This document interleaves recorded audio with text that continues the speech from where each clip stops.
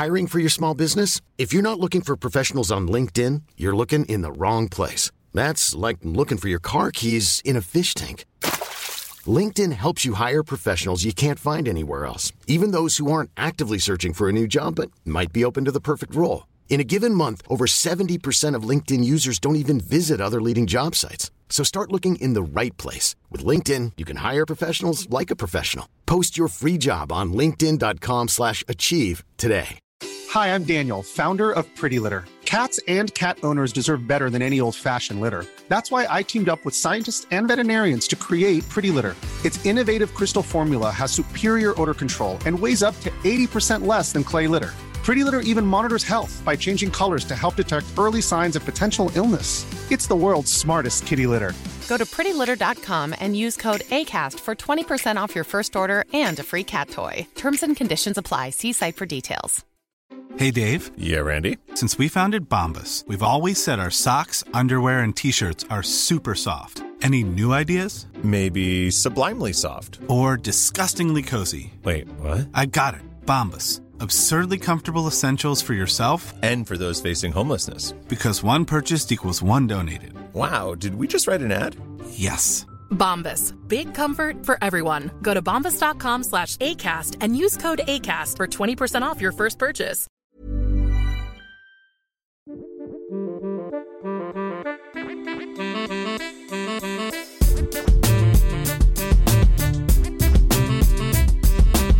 Hey everyone, Scott Hansen here from NFL Red Zone. I hope you're checking out 1 hour of 5 Yard Rush, one of the best podcasts on NFL football in the UK. Good evening, Rush Nation, and welcome to the Dynasty Show. Not our usual day, so you might be a bit shocked to see us here on a Wednesday, but there were a few last-minute issues yesterday, so our excellent host very kindly agreed to come and catch up with me this evening. So I'm your host, Hannah.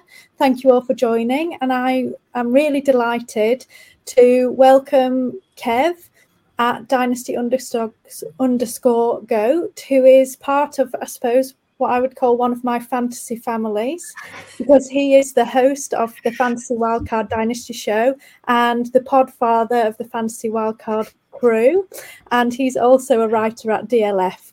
Kev, it's amazing to get you on. Really excited to have you. How are you, and what have you been up to? Wow, what an intro at the podfather. I mean, that's blown my mind a little bit, but yeah. First of all, thanks for having us on the show. I'm really looking forward to tonight's episode. It's a great time of the year, so you've got your startups, you've got all your charity tournaments, charity events as well. So really great time of the year for Dynasty football, and really looking forward to tonight's show. And we've got an event in a couple of weeks where we'll be meeting each other in the flesh. Yeah, absolutely. Super excited for that. So I'm sure most people already knows, but the UK FFC event hosted in London is beginning of July. I think it's the 8th of July. Really excited for that, and really looking forward to meeting you, Kev, and everyone else in the UK community. So obviously, like you say, we're getting into kind of this startup season. So as we're kind of heading into there, I thought let's start digging a little bit into our rankings. So today I thought let's have a look at the QBs and the tight ends. I mean, I couldn't quite find enough questions about the tight ends to fill a full show, but let's be honest. So I thought let's tag them on with the QBs, the two onesie positions, as we kind of say, although obviously in Superflex not necessarily. So Kev, shall we start with the quarterbacks? I think a bit more potentially exciting than the tight ends. Yeah, it's a good bundle, isn't it? Because you've got your QBs, which is, in my opinion, is the most important position or decision you've got in Dynasty. And then you've got the tight ends. And if you're playing in anything less than a high premium, let's be fair, it is the least important position. So, good to group them together, and hopefully can guide the audience as to our thoughts on where we're at. Yeah, absolutely. And we were kind of having a quick chat before we came on, weren't we? And I think, surprisingly, we may have quite similar opinions here, which not necessarily what I expected, because I do have some strongish opinions. So we'll see how we go anyway. So obviously not really long really from rookie draft season. We've only just finished. So I thought, people will be starting to think, right, where am I going to rank these rookies now, within the general ranking system? So I thought, let's start with rookies then. And I'm actually really interested to hear your thoughts here, Kev, on where you think these rookies fit into kind of the general rankings in the quarterback position. Yeah, I mean, first of all, like if we go back pre-NFL draft, I was always on Anthony Richardson as my QB1. I was comfortable taking him at the 102 spot, whereas I think consensus had him 104, 105 potentially. And then sort of Bryce Young and CJ Stroud as the other two guys. And actually, after the draft, it seems that the market's come in line with what I was thinking before the draft. So it's a position which, luckily, I got right, actually. But in terms of rookie drafts, I think I had Anthony Richardson QB1 in a tier above those two guys, Young and Stroud.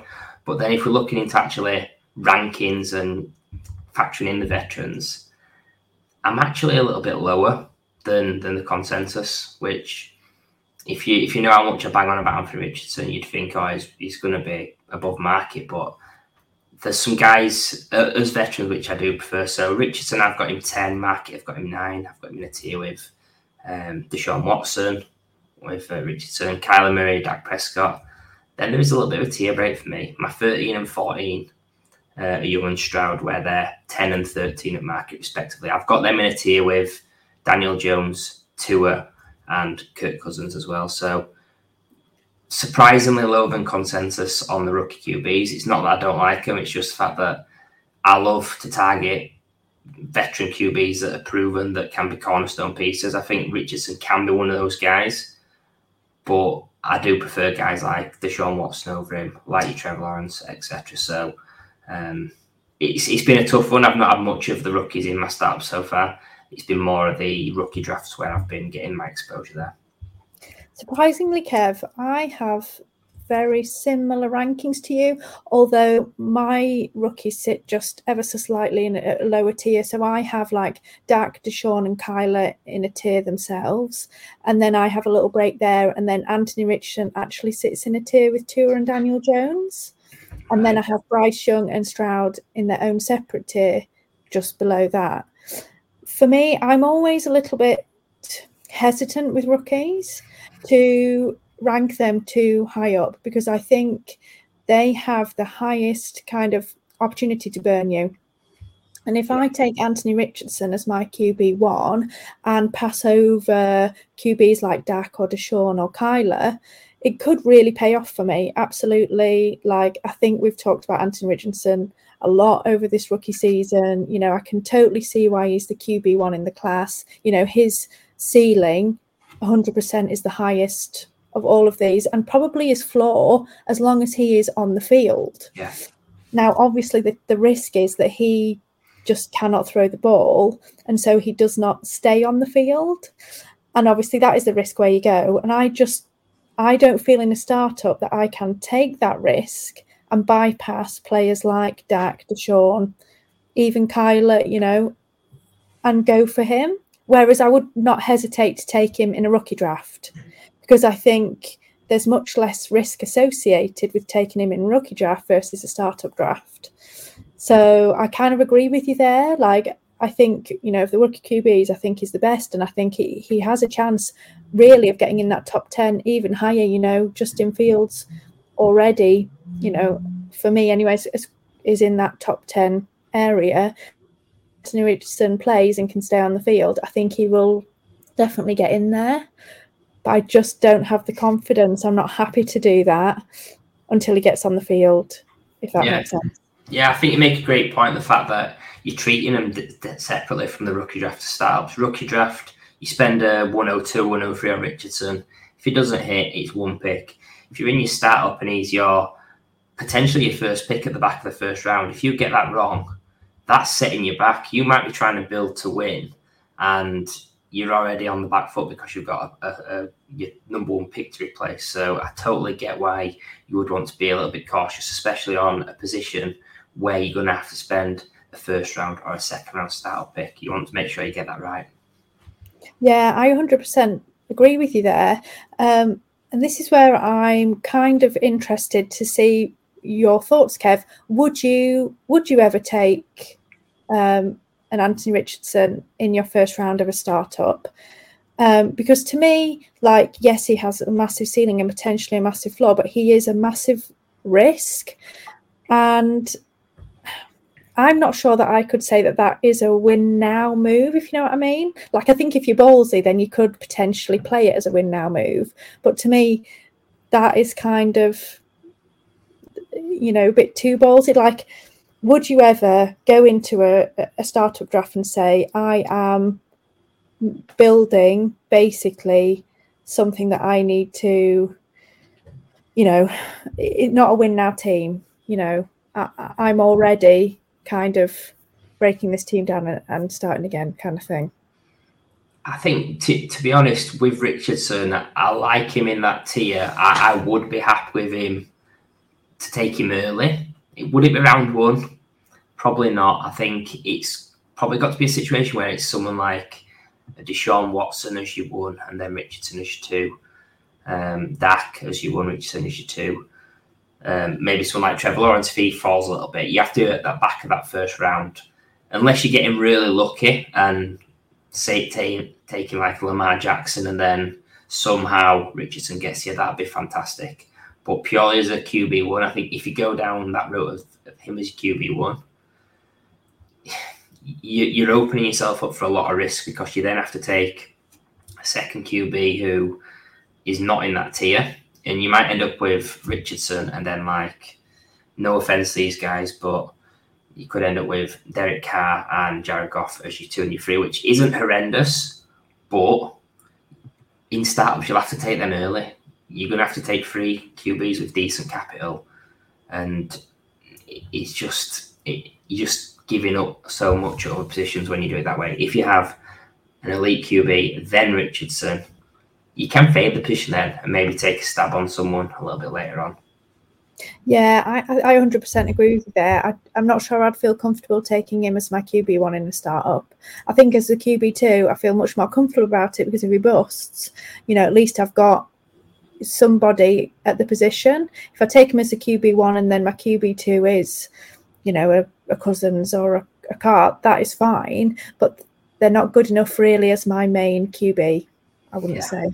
So 100% agree with you there. I would be comfortable taking him in the second, but not necessarily in the first. Now, potentially in these Superflex drafts now, people are really keen on wide receivers. So I think there's a good chance that he would fall into the second round, and you could potentially take him as your second QB if you're going to go, a 2 QB build in the first 2 rounds. So I think it's doable 100%. But yeah, I wouldn't want to take him as my QB1 either.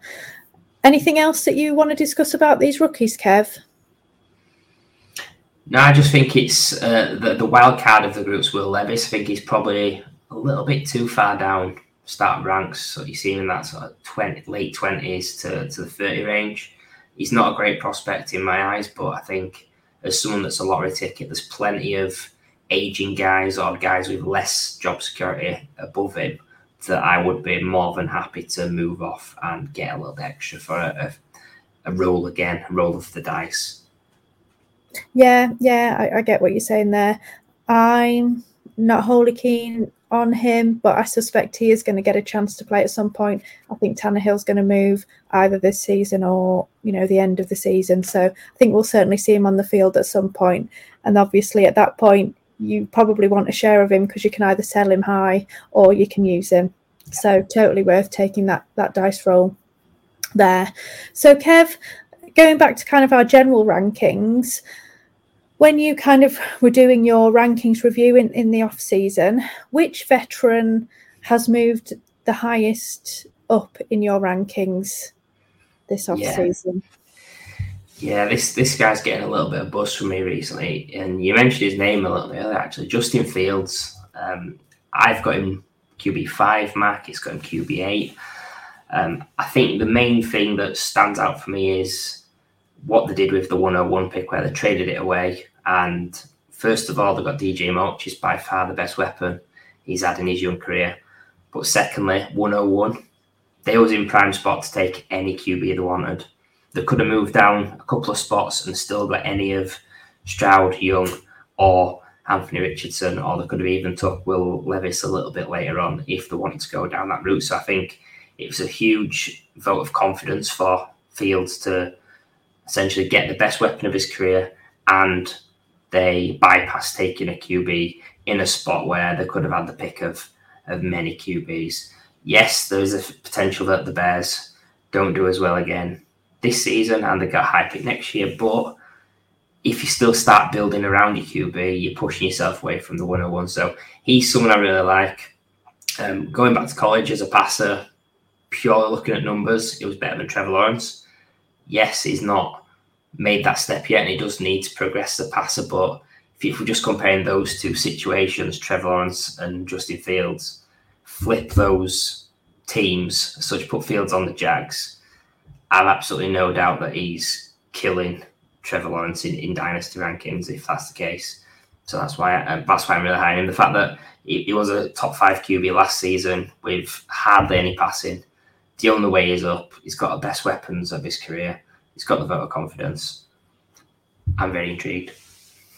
Yeah, I mean, I can't disagree with anything you've said on Fields there. You know, as we kind of mentioned earlier, you know, rushing is this, you know, it's the secret weapon, isn't it, of quarterbacks now. You know, if you can get a rushing QB in fantasy, you know that they're going to do well. And we saw what he could do last season with, like you say, not much and not great passing. He's had another off season now. You know, it would be great to see him take that kind of Jalen Hurts trajectory really in his career, you know, and each season get better and better. But I don't see any reason why you would not have him on your roster. You know, I think he is going to be a QB1, whether he can or does throw the ball or not, because of his rushing ability, and we've seen it. So, yeah, I 100% agree with you on that one. Another QB that I think has moved quite high up the rankings since last off-season is Geno Smith. You know, last season or in the off-season, we were like, oh, I can't believe that the Seahawks are just going with Geno and Drew Lock. This is going to be a complete joke. And then obviously he came out absolutely balling, and he did an amazing job last season. You know, to say that he's been in the NFL, I think it's like 7 seasons already. It's amazing what he did last season. And I think obviously now he's got that contract with the team as well. So that's given him more job security. I think that has leapt him up the rankings quite a bit now. I wouldn't say he's necessarily in the QB1 range, but he's certainly someone that I think you could probably quite happily take, you know, in the QB2 range. And I think he will probably do a really solid job for you. I think there's slight reservations with him in that we're kind of wondering, is this kind of a one-season wonder? And is he going to come out this season and not perform as well as he did? Because I think, you know, we did see kind of that whole team really stutter a little bit towards the end of the season, didn't they? And they really did struggle in that playoff game that they had.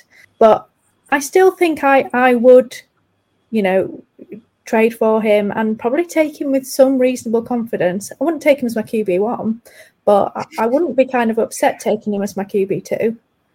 Yeah, he's my most owned QB in Dynasty. When he was on waivers in some leagues, when it was him or Drew Lock or some other back like last off season or a little bit before that. So I got a lot of him off waivers. I took a lot of him in startups last off season. I'm happy to target him again. I think actually, in terms of the NFL draft, he was my biggest winner. The fact that, again, they was in the range in the top 5 to potentially move up a little bit for QB. I think they had a couple of first-round picks, one at 5 and one in the 20s, which he used on JSN. Another weapon for him. Charbonnet is a great pass catcher as well. So, yeah, it would have been interesting to see what happened if Anthony Richardson fell to 5. But I do agree with you, the fact that he had a great season. He's got fantastic weapons, actually.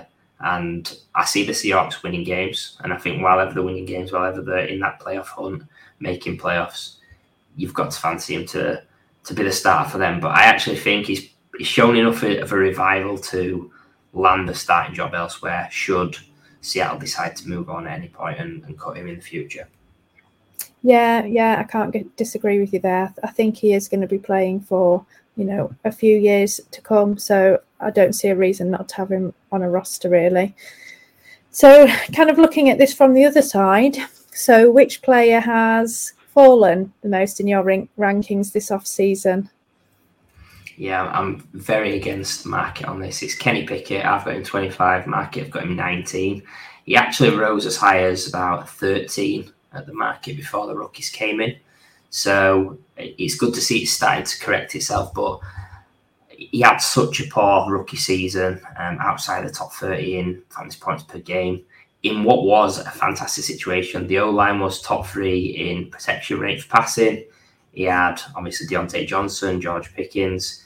He had Claypool for a bit, who, despite what people think, he can flash amazing athleticism. You've got Freiermuth, who's really solid tight, and Najee Harris had like a 90 catch or 90 target season as a rookie. So loads of weapons, great O-line, and he did hardly anything with it. Now, they have improved their offensive line again.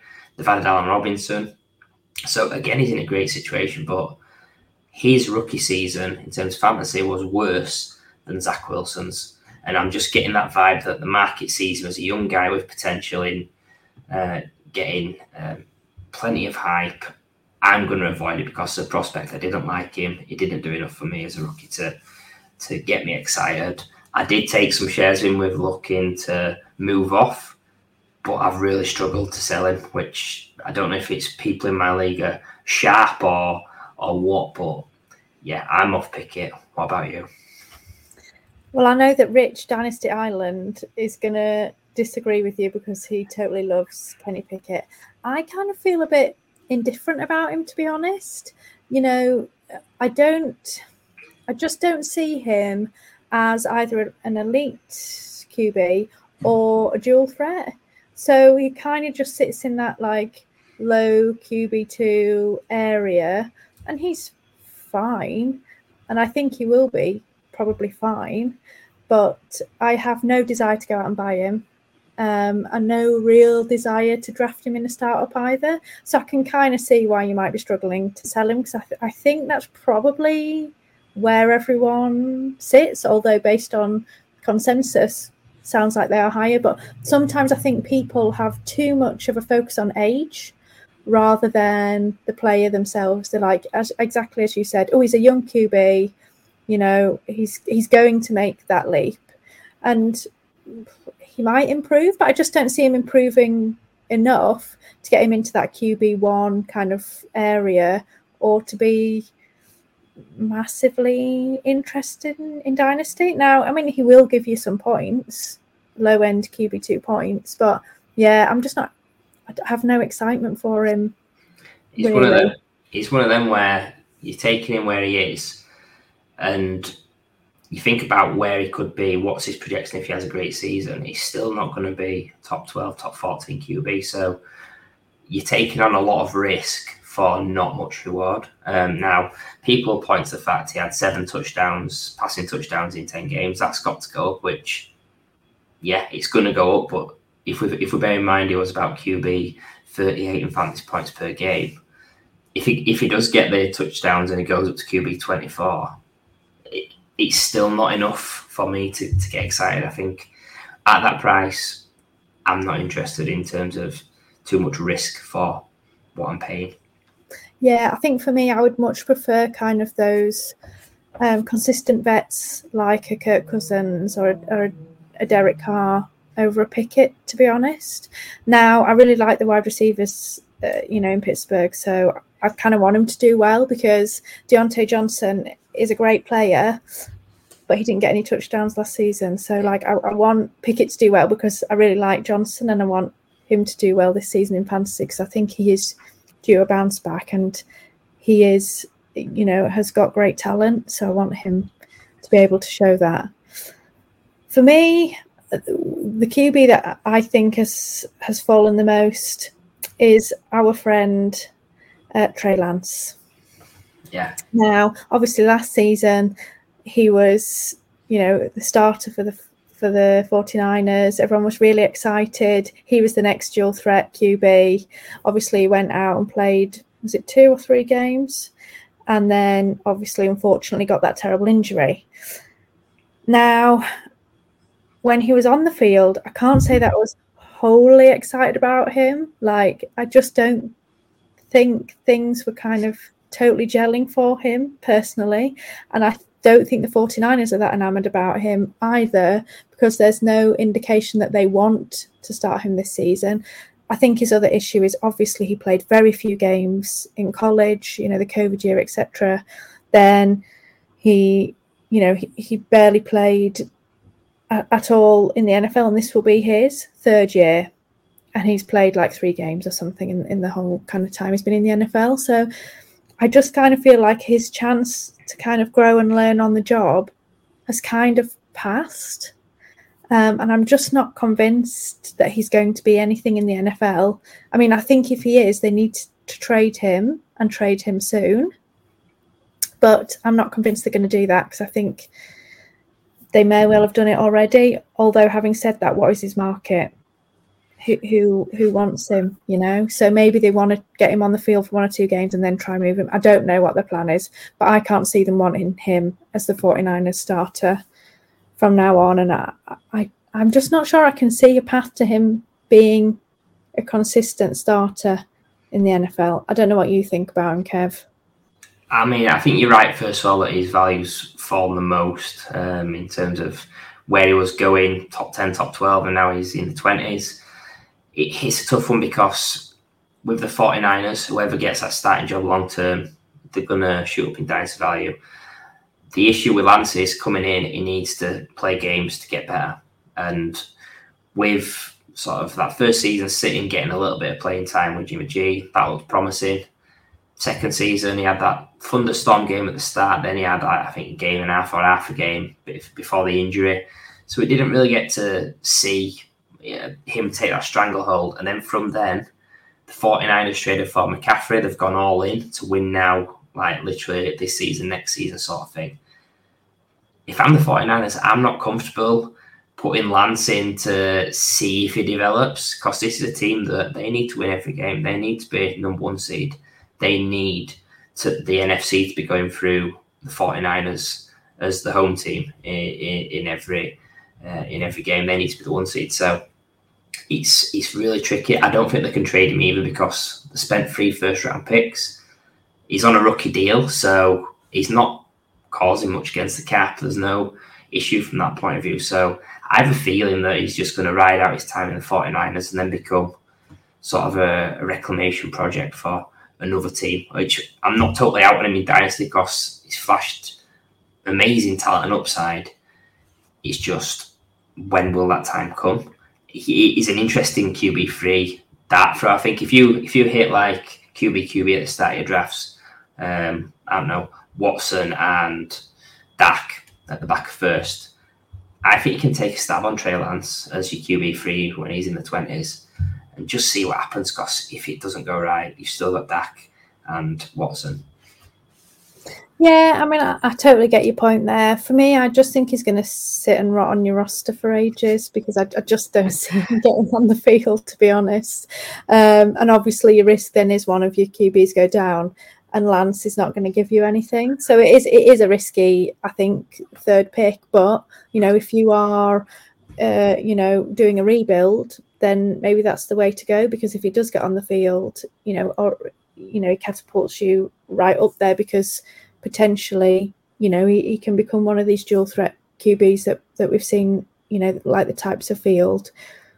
But I just think he was so raw coming out, and it's been 3 years now, and he's just not had the chance to develop. And I think as more and more time goes on, I think less and less likely the 49ers are going to want to develop him. And then at that point, like you say, it's 5 years down the line, and who's going to take a chance on him? Someone might, but I just don't ultimately see a path to him becoming a reliable starter. But I might be totally wrong, and you do never know. So let's have a look at our rankings versus consensus then. So, Kev, which player are you higher on than consensus in your quarterback rankings? Yeah, this is Russell Wilson for me. I think pre Sean Payton coming out, I was really high on sort of understanding the move from his coach last year who got fired. Was it Hackett or something?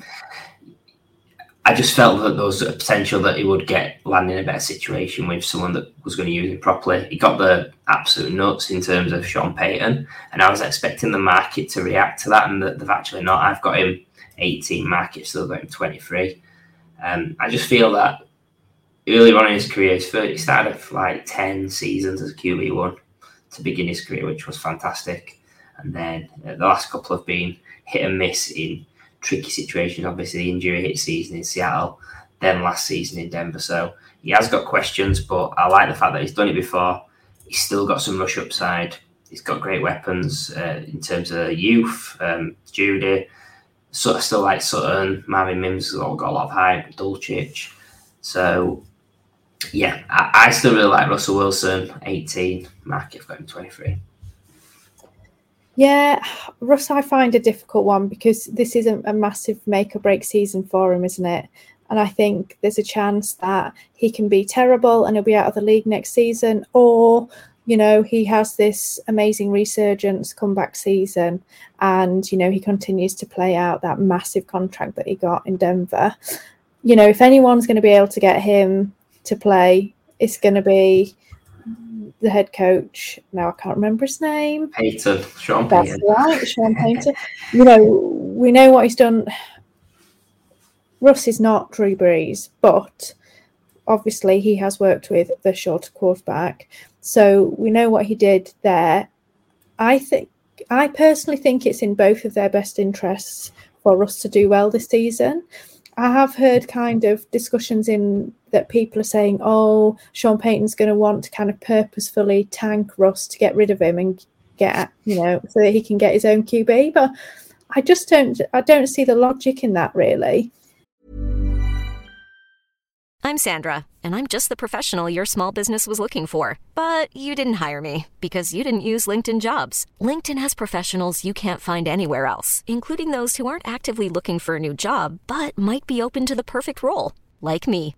In a given month, over 70% of LinkedIn users don't visit other leading job sites. So if you're not looking on LinkedIn, you'll miss out on great candidates like Sandra. Start hiring professionals like a professional. Post your free job on linkedin.com/achieve today. Hi, I'm Daniel, founder of Pretty Litter. Cats and cat owners deserve better than any old-fashioned litter. That's why I teamed up with scientists and veterinarians to create Pretty Litter. Its innovative crystal formula has superior odor control and weighs up to 80% less than clay litter. Pretty Litter even monitors health by changing colors to help detect early signs of potential illness. It's the world's smartest kitty litter.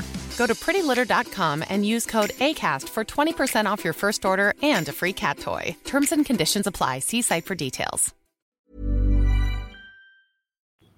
You know, I think it's in both of their interests for Russ to play at a high level. I just think his game ultimately has to morph a little bit from what he was used to doing. You know, in Seattle, his legs just are not as reliable as they used to be. You know, he is getting on a bit now, so I think he has to rely on throwing it around a bit more. And so I think he just has to alter his game a little, and also not cook, to be honest. So I think that Sean Payton is going to run the ball a bit more, which will help Russ. So ultimately, I think he will have a good season. But I'm not sure that I'm pulling the trigger on him in Dynasty, to be honest. Again, I think I would rather look elsewhere. I'm banging on about them, and they're really boring. No one wants them on the team. But Kirk Cousins and you know, Derek Carr, I know where they are. I know what they're going to do. I know what production I'm going to get out of them. Whereas Russ is a bit of a kind of risky choice because who knows where he's going to be next season. You know, you could take him in your startup or trade for him, and all of a sudden next season he's worth nothing, and you're stuck with him. So I think it is a risk, but I can see, you know, why you would take it. And if, you know, the Russ owner in your league is fed up of him, you can probably get him for a bargain, and then it doesn't matter if he busts. because you've not paid a lot for him. So I think if you can get him for peanuts, worth a shot, right? But I don't think I would be probably trying to go out and buy him. Yeah, and I think as well, like, it all depends on your risk tolerance. The fact that if you've got 2 risky QBs to begin your draft, or you've only got 1 QB and you're looking at your second, then it's going to dictate which route you go. If you've got Kyler Murray and someone else risky, and then potentially Russell Wilson, that's far too much risk to be taken on. So certain situations will dictate which QB in that tier you go after. Yeah, 100%. And, you know, I think with all of these things, it has to be kind of based on your team build, right? You know, as you say, if you're taking these risky high upside quarterbacks early, then Russ might not be the one for you.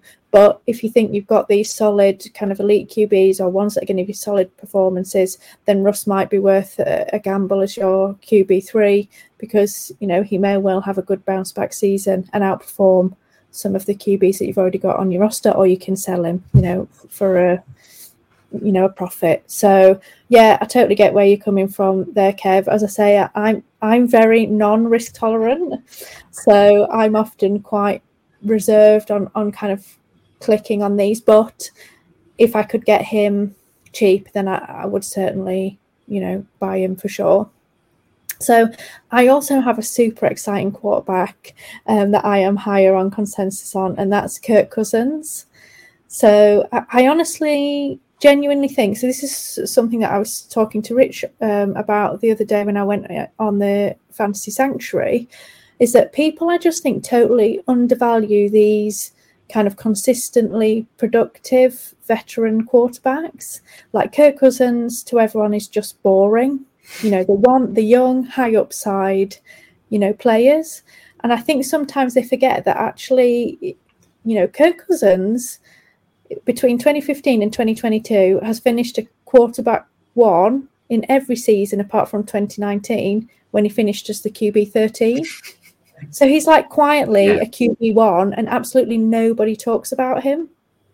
Now, I actually don't have him ranked as a QB 1. I have him ranked as my QB 18, but consensus have him ranked as a QB 25. So, you know, I still have him ranked as a QB 2, but he's giving us QB 1 performances. So I don't understand why people are not buying him. Now, I totally understand that after this season, there's going to be a question mark about whether he stays in Minnesota or whether they are going to release him, or, you know, what's going to happen, because his contract essentially ends at the end of next season. But, you know, he's one, like you said with Gino, where I think even if they released him or he moved on, he's going to be a starter somewhere. You know, he's a good enough player that teams are going to want him. So I don't see him not being in the league. So I still think that he is someone that you could quite easily, and I would quite happily draft as my QB2. As I say, he's not sexy, he's not elite, but I know he's going to give me consistent, probably low-end QB1 performances. And what more do I want from my QB2? I don't want to pay an absolute fortune or use a very high pick on my QB2 personally.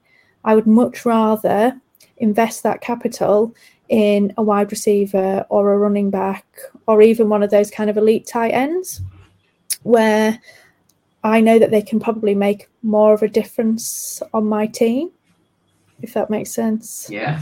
I think Cousins is pretty sexy, to be fair. When he's got his top off and his chains on, it's a great look. But I'm actually higher than you on him. I've got him 17. So big fan of Cousins. Best weapons of his career with having Addison and Hawkinson's fully integrated now. So no worries for me. They've lost Dalvin Cook, which potentially means they'll lean even further on the pass, depending on who comes in to add to that backfield. But I love Cousins. He's 34. Like, if you're playing any more than a window's more than 2 years, you're trying to guess too much for me. So this season, next season, I've got absolutely no issues with Kirk Cousins. An ideal QB2 target for any build. Yeah, 100% agree with you there. So let's flip it on the other side then. So who are we lower than consensus on in our rankings? Go on, Kev, you start us off. Yeah, I mean, I could be very wrong on this. In terms of conviction, it's not great, but it's Brock Purdy. I've got him 29 in my rankings. The market's got him about QB 20. I don't have a strong view on who's going to be the QB for the 49ers, whether it's Purdy, whether it's Lance, whether it's Sam Darnold. We know that Kyle Shanahan likes to be, I think that he's the smartest guy in the room, so it wouldn't surprise me if he's trying to get Sam Darnold on the field and win a Super Bowl with him. So yeah, there's too much concerns for me with Purdy. He's coming back from an injury.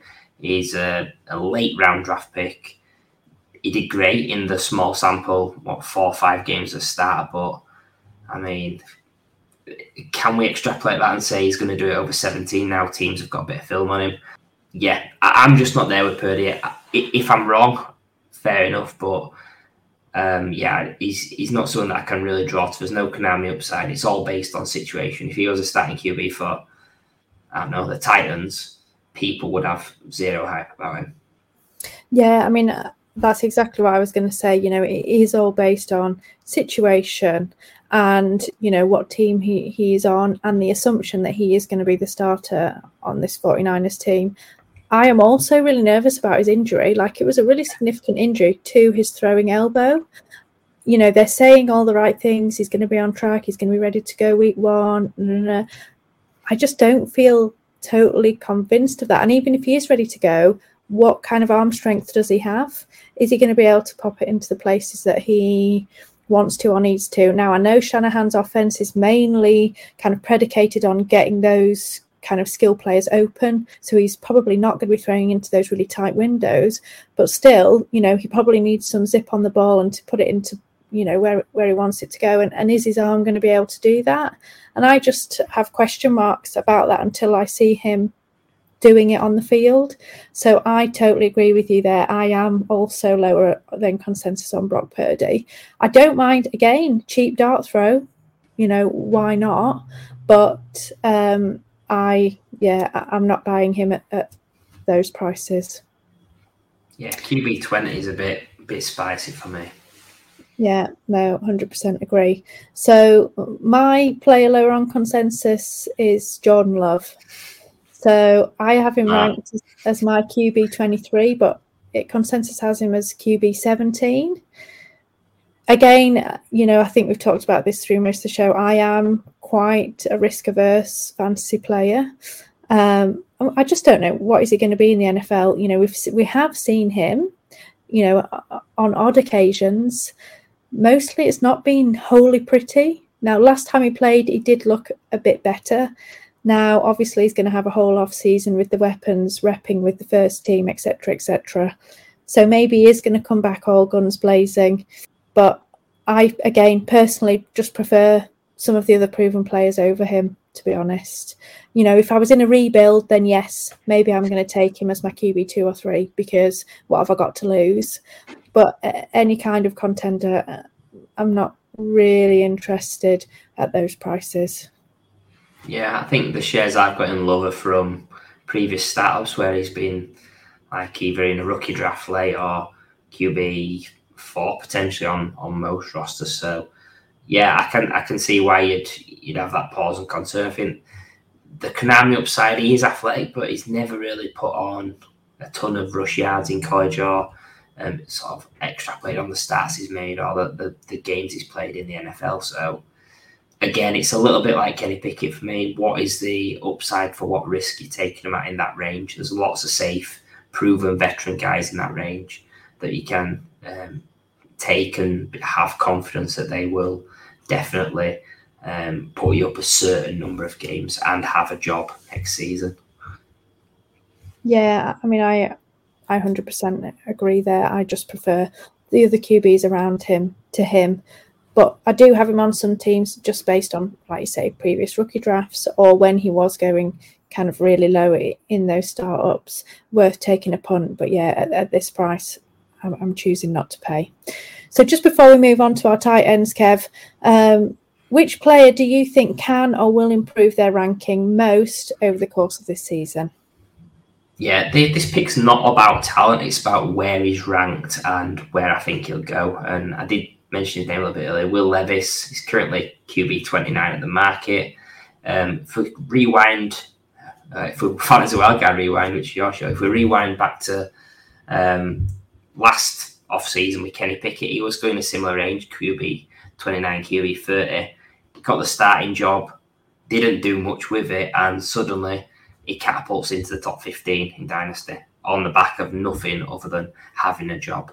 Yes, I agree that with the Titans, the weapons are questionable. There's tons of question marks around Burks, around Okonkwo, the other players on the offense. Derrick Henry's going to go. So I wouldn't expect to see that level of increase in his value, but I just think from QB 29, as soon as he gets a starting job, he's going to be at worst QB 20, 21 range. Can't argue with you there. Like you say, not necessarily based on the talent, but if he sets his foot on a football field as a starter, then he's going to jump up in the rankings, isn't he? Yeah. So let's kind of zoom through the tight ends. I mean, there's some kind of interesting bits to touch on, but I don't think it's quite as exciting as the QB position, so we won't spend quite as long on it. But, history has shown that rookie tight ends, they do often take quite a few years to develop into these kind of productive tight ends for fantasy. Now, I know that, Kyle Pitts was kind of this unicorn where he was drafted really highly and everyone seemed to want to take him really early in startup drafts. This tight end class has also been touted as a strong class, but probably, not quite as generational as Kyle Pitts. So I'm just interested to know, where do you have those kind of in your tight end rankings at the moment, Kev? Do you have them a bit higher because they're meant to be a strong class, or are you always a bit reserved with rookies? Where do you usually kind of go on this? Yeah, tight end's just an awful position, really. But I think rookie tight ends early in the career tight ends are the big fades for me. I'm below on consensus on all of the tight ends, apart from Michael Mayer, who I've got exactly the same at 9. I think in terms of how I view tight end and rookies, if they have a good season, then you can pay the same price, if not slightly more, next off season when you know that they're actually going to be good in the NFL and they've hit. What I wouldn't want to do is pay the price now. They're an absolute bust, and you never get that back. So I'm just playing it a little bit safer at tight end that way. I think there's plenty of veteran options that are ranked in the late teens, the 20s, sometimes the 30s, that are going to give you better production now.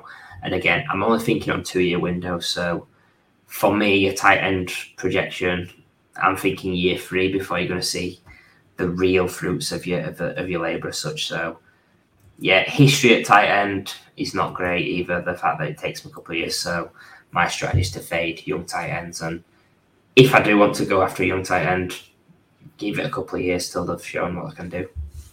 Everyone's going to say this show is really boring, because I 100% agree with you. That is exactly my stance on rookie tight ends, to be honest. Like, I'd much rather buy them next off season when I know that they're going to produce, or I know what their role is in their offense, or how they play the tight end position, then kind of take that risk with them at my startup. And because based on consensus, these are pretty expensive at the moment, and I just don't want to pay those prices until I know what kind of they're going to do in the NFL, really. There's one player that I would really like to touch on, though, here, Kevin, and that's Travis Kelce. So he is basically, the dominant player at the position. But at age 33, we know that he is kind of getting up there in age, and it's kind of that fine balance in Dynasty with production versus age. When's this kind of cliff going to come? So what I kind of would like to know is where do you have him ranked at the moment? And, would you take him in your startups, or are you starting to get nervous that we're getting to this kind of age cliff, really, and he's going to have no value ultimately on your roster?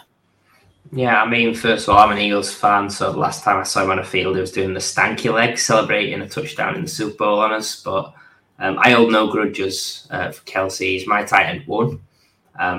There's no signs of him slowing down.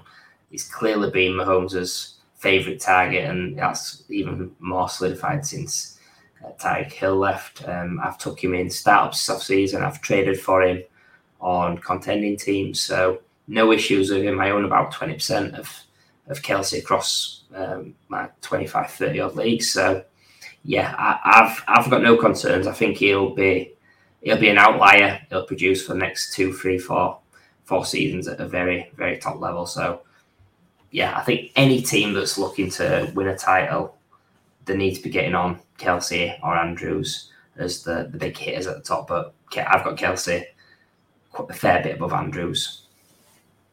And I assume on a rebuild, you would be looking to sell him for, assets at this stage?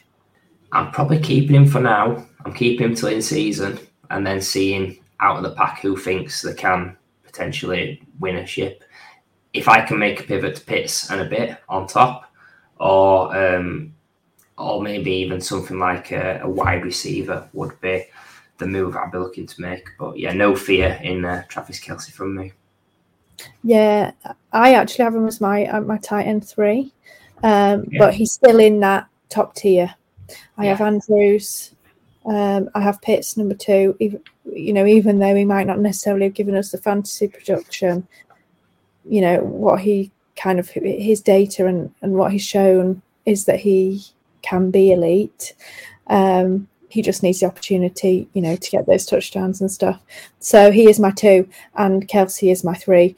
But I would have no hesitance in clicking him in a startup. I'll be looking to sell him, but otherwise I'm keeping him.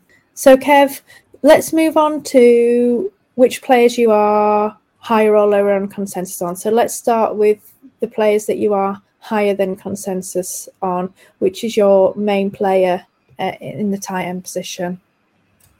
Yeah, so I'll throw 2 names out there. Trey McBride, I've got him 14, Market's got him 18, and another guy is... In fact, I'm not going to speak about the other guy. I'm going to save the other guy in my back pocket for a little bit later. Trey McBride, I think he had an up and down rookie season. He was a great prospect.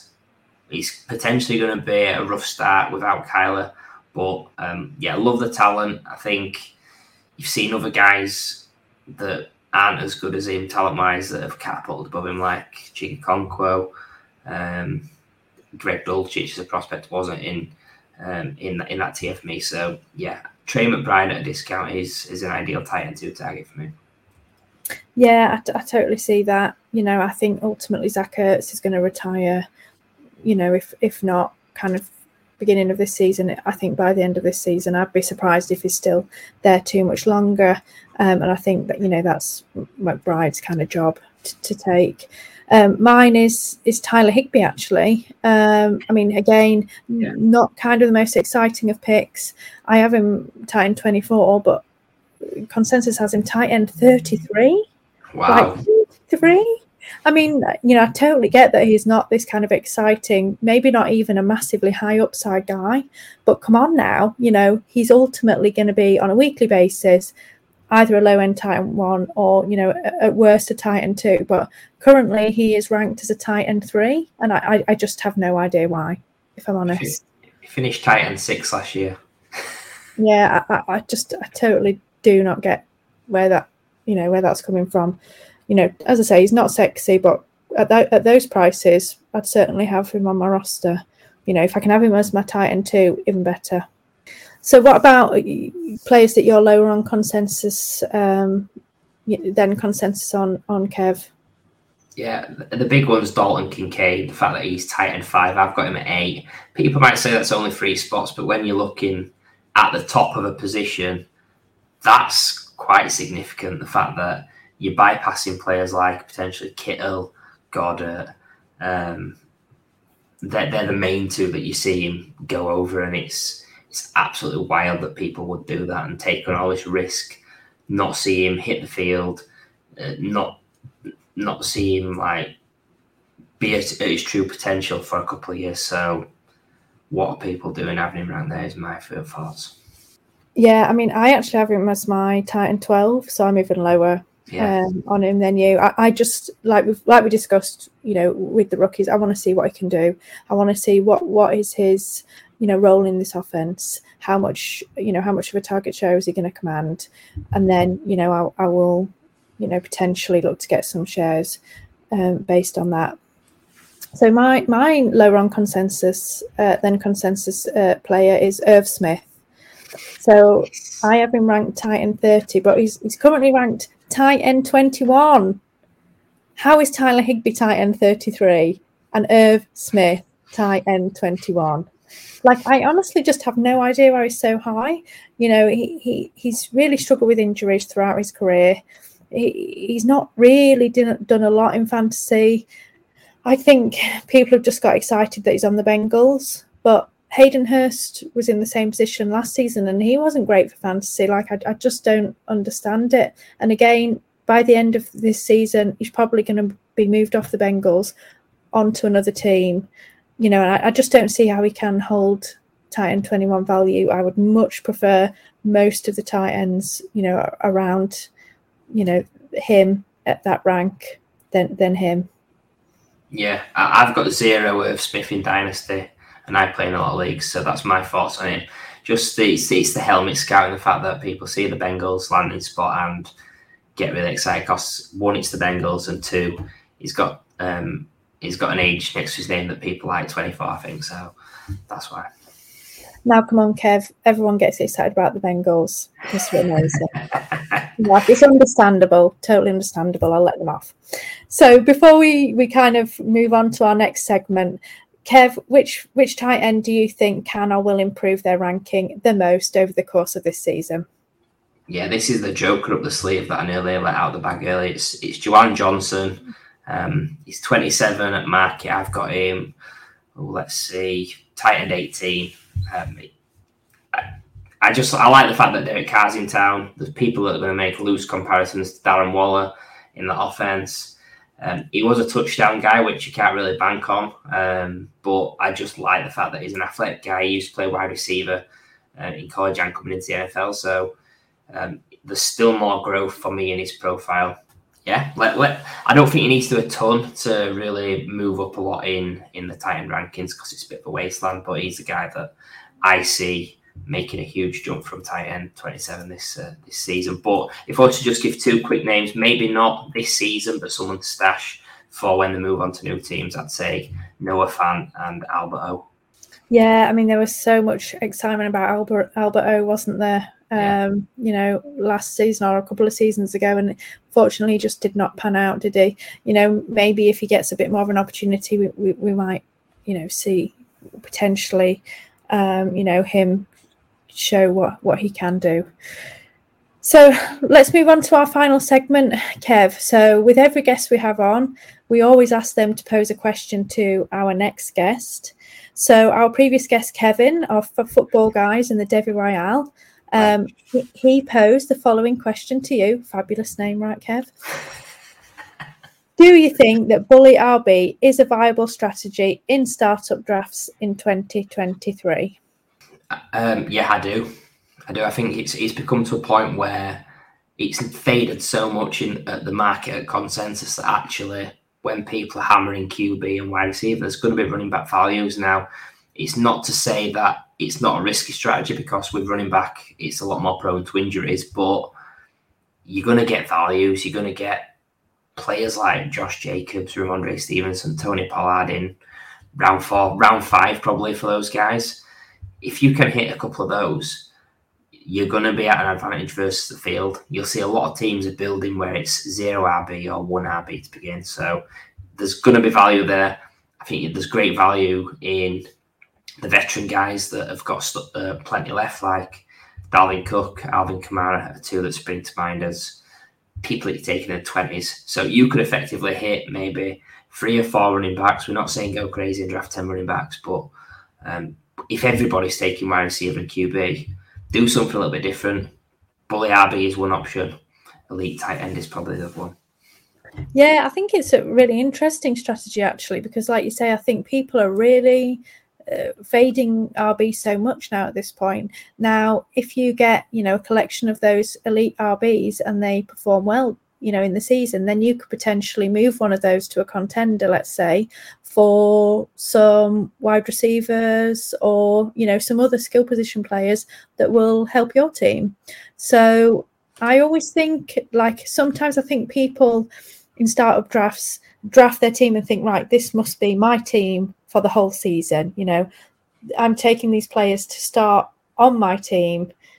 And it's in Dynasty, that's not necessarily the case. I think you can quite easily draft these players and think, right, my aim is to see them, perform well at the beginning of the season and move them on for a different asset that will, help complete my team or make my team better. And I think sometimes people don't always kind of see that when they're in the startups. They think, oh, I'm missing a wide receiver, I must get a wide receiver here.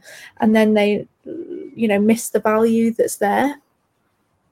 So, yeah, I think it's a really interesting strategy and certainly one people can consider. So, Kev, now I'm going to ask you for a question for our next guest, please.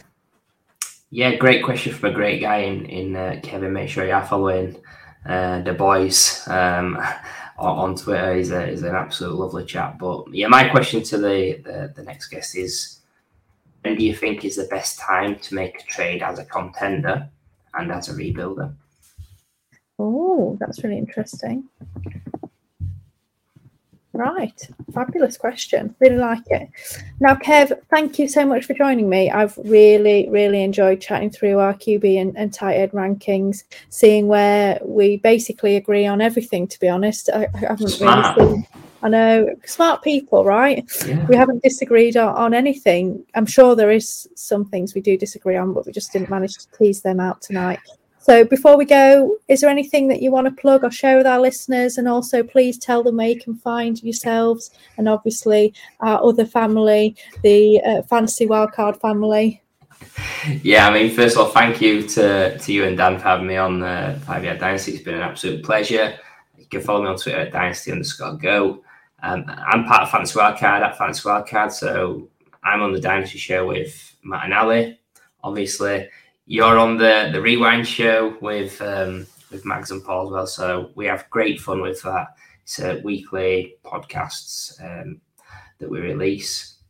In terms of big things coming up, we're currently releasing our streamathon episodes in the podcast form, but with the charity streamathon we did in May, there's an absolute ton of great prizes that we're doing as part of a giveaway. All you have to do is donate before the end of June to have a chance at lots of great prizes. There's been stuff donated from 5 Yard Rush, DLF, who I write for. There's all sorts of stuff in there. Scottish Bowl entrance we've given away, JD Zacharyason's rookie guide.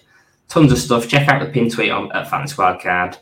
Other than that, I'll be at the UK FFC. I'll be on a panel. You'll be hosting. So if the audience like this, there's more to come in the future. But yeah, thanks for having us on. No, absolutely, Kev. It's been a total pleasure, and I can't wait to grill you on the Dynasty panel at the UK FFC. So any of the UK listeners out there, come and catch that and catch us talking some more Dynasty. So thank you, Kev. Really appreciate it. It's been so great having you on. Don't forget to go and catch the Fantasy Wildcard pods, and then you'll see even more of us. And in the meantime, don't forget, guys, keep rushing.